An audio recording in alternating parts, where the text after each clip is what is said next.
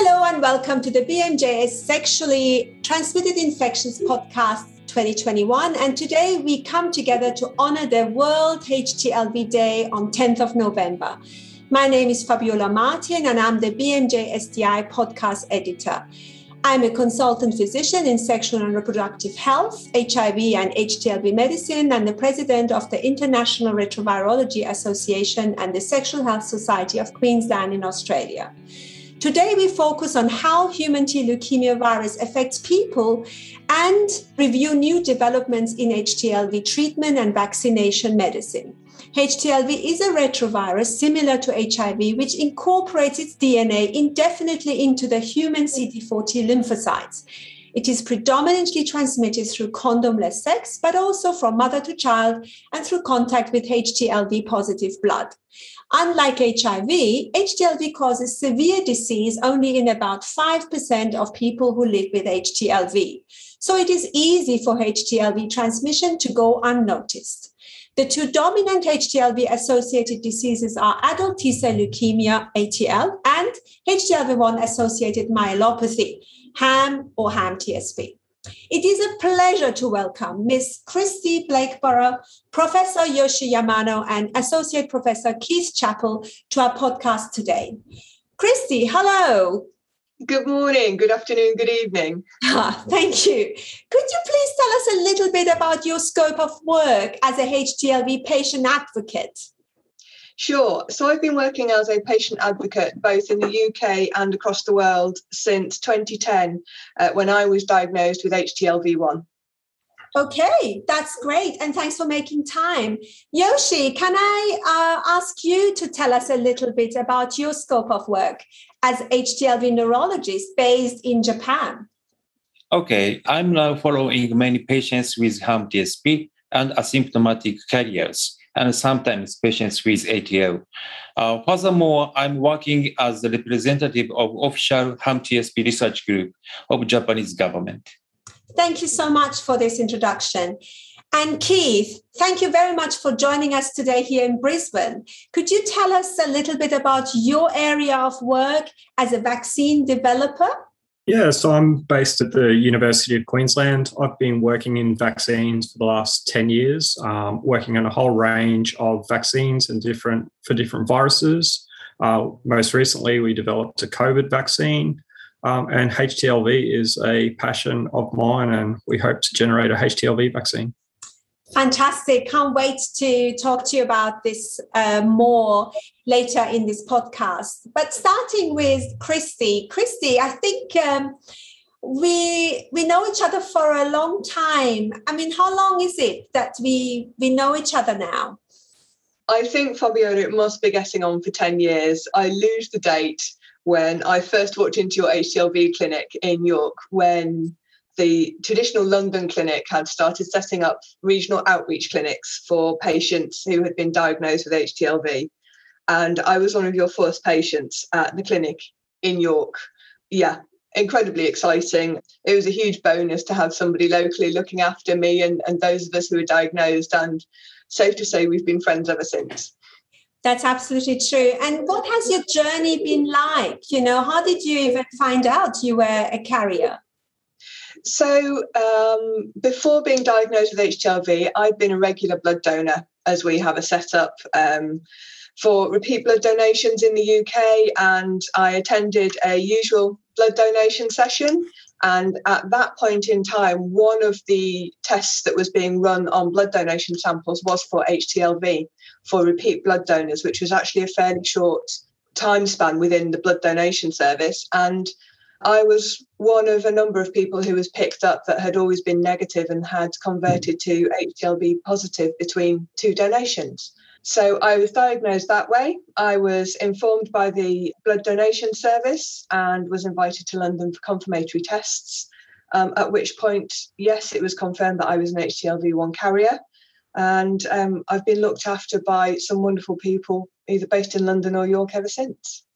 Fantastic. And are you comfortable to tell us how you caught your virus? Absolutely. I'm a huge believer that if we shy away from some of the details of HTLV and any sexually transmitted infections, we're not doing them justice. So I was infected through condomless sex. My partner at the time, there was one partner between the blood donation sessions. So I was very quickly able to identify where I had been infected and who had infected me. And he was also subsequently tested and found to be HTLV positive. So it's one of those messages that, yes, we all act as responsible adults to a greater or lesser extent. We all go for our regular health screenings, but there are still diseases out there that are not captured by the regular screenings. And I would like to say it was good luck that I was screened and identified through the blood donor service, because I would still much rather know that I have this disease so I can act upon that knowledge than be blissfully unaware of it, which unfortunately I think most people in the UK are blissfully unaware of this disease. Because it's not part of a routine STI screening. Absolutely. The regular STI screenings that you would perhaps go for cover a wide range of STIs, but not HTLV1. So one message would be that we need to incorporate further STI screenings into the screening tests, including HTLV. And the other thing that I find remarkable is that the moment you were tested positive at the blood donor services, there was a pathway for you. There was a slightly impersonal pathway, it has to be said. There were letters, there was a fairly impersonal leaflet telling me what it might be, but they still couldn't tell me, and I had to go for confirmatory testing. I have to say it turned from an impersonal pathway to a very personal pathway once you got involved in my care. I do feel that some people who perhaps English isn't their first language in the UK, perhaps don't have even a vaguely biological background, which I'm very lucky to have as my degrees in biology, could be overwhelmed by the information and decide not to take their care any further or take their monitoring any further, especially when they're told that there is no cure for this disease. It's a really sad place to be with a diagnosis and very lonely at the moment. And a virus that is very unknown, people don't talk about it. Still, I must say, what I loved about the UK services is that at least there is a pathway or there's a referral way, because I get referred a lot of patients worldwide through the htlvaware.com, where people are told they're positive or they have indeterminate antibody tests, but they have no specialist center to be referred to. So it would be wonderful if we could have centers or referral pathways such as in Japan or in UK or Brazil, where a follow-up appointment is offered to people who are detected to be positive. So I have, I think, one more question for you. What has been the recent highlight for you as a patient advocate on this journey? So I think as a patient advocate, and again, as an amateur biologist, my recent highlight is being one of the co-signatories to a letter we wrote to the World Health Organization and were published in the Lancet. It's the only time I'm ever going to get published in the Lancet. And then the subsequent meeting that we had that was hosted in Tokyo, it felt like the culmination of, on my part, nearly a decade of work, on some delegates' parts, an awful lot longer.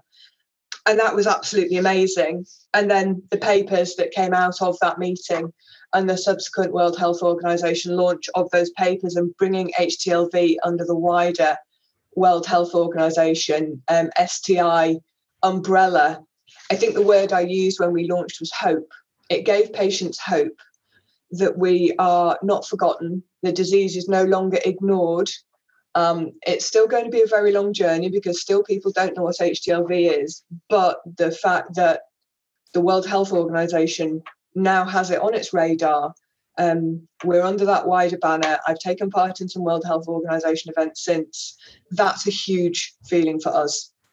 So going on from that, in your opinion, Fabiola, what should we do next? Well, I'm glad that you raised the WHO, topic, which is so wonderful. And I'm also really excited about that collaboration. I think we're all keen for the WHO to set up now a WHO website dedicated to HTLV topic, as was requested in our letter to WHO.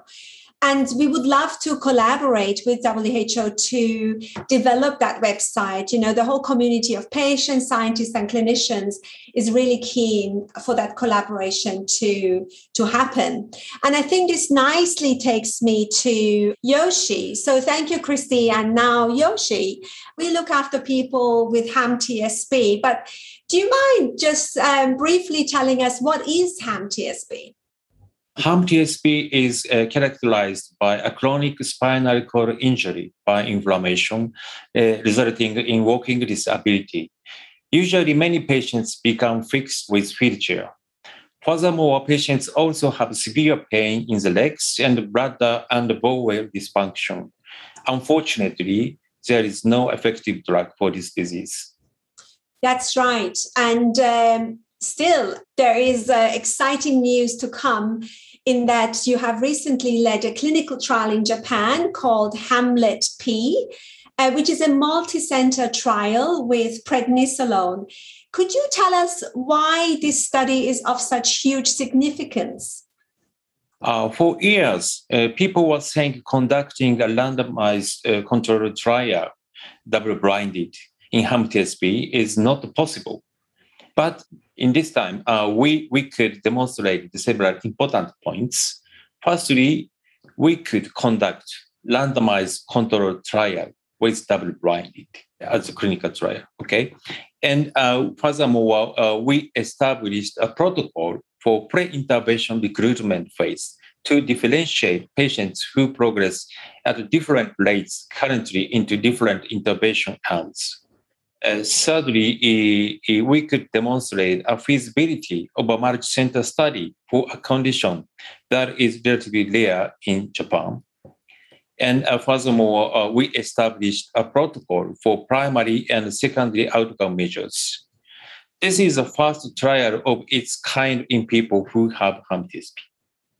That is fantastic. And when I read the first draft of our study, I was really thrilled and touched because for years and years, we've been told there's not enough patients to recruit, there are not enough centers interested, and, you know, it's not possible to do a double-blinded study. But you and your team showed that it's feasible and that it's possible to do a double-blind study, but also to have a specific recruitment arm where you can look at rapid progressors and provide them with a randomized clinical trial that is specific to them. So that is really wonderful. And thank you, Yoshi, and your team. Congratulations to your patients and colleagues for the good effort and good luck with the publication of the data. Moving on to Keith. Year 2020 was, as you know, horrible for so many people. But I also felt that it was a year where we could show what we can do for humanity. So I think it was an exciting year for you scientifically. Would you please tell us a little bit why that was the case? Yeah, sure. It certainly was exciting and a roller coaster ride. To go back in time one step earlier, in 2019, we were awarded funding from CEPI, the Coalition for Epidemic Preparedness, and that funding was to establish a security blanket. So if there ever was a pandemic, we would be one of the teams tasked with producing a vaccine. So we weren't aware, and this caught us by surprise as much as anybody else. But in the start of 2020, we started producing a vaccine using our platform technology, the molecular clamp. We were very proud of our efforts. We entered the clinic just 6 months after this virus was first detected. And our vaccine was shown to be safe and effective in clinical trials. That is exciting. And when you then, look at this new technique that you have, do you feel that we can now use that to develop other vaccines? That's exactly right. This technology is very important because it can be used against a wide range of viruses. And we feel it's important because we're in Australia to protect our region of the world against viruses that are of particular importance here. The Indigenous population within Australia has some of the highest rates of HTLV infection around the world, and also the South Pacific as well. So we believe that we're well placed to produce a vaccine to protect our own population and the rest of the world as well. So you're now working on an HTLV vaccine. As a clinician, can I just ask, what do you need so that I can one day offer a therapeutic or a preventative HTLV vaccine to my patients, their partners, and children? Yes, I think it's important to note that we're at a very early stage in our work. Currently, we're producing a candidate and testing for safety and efficacy in animal models.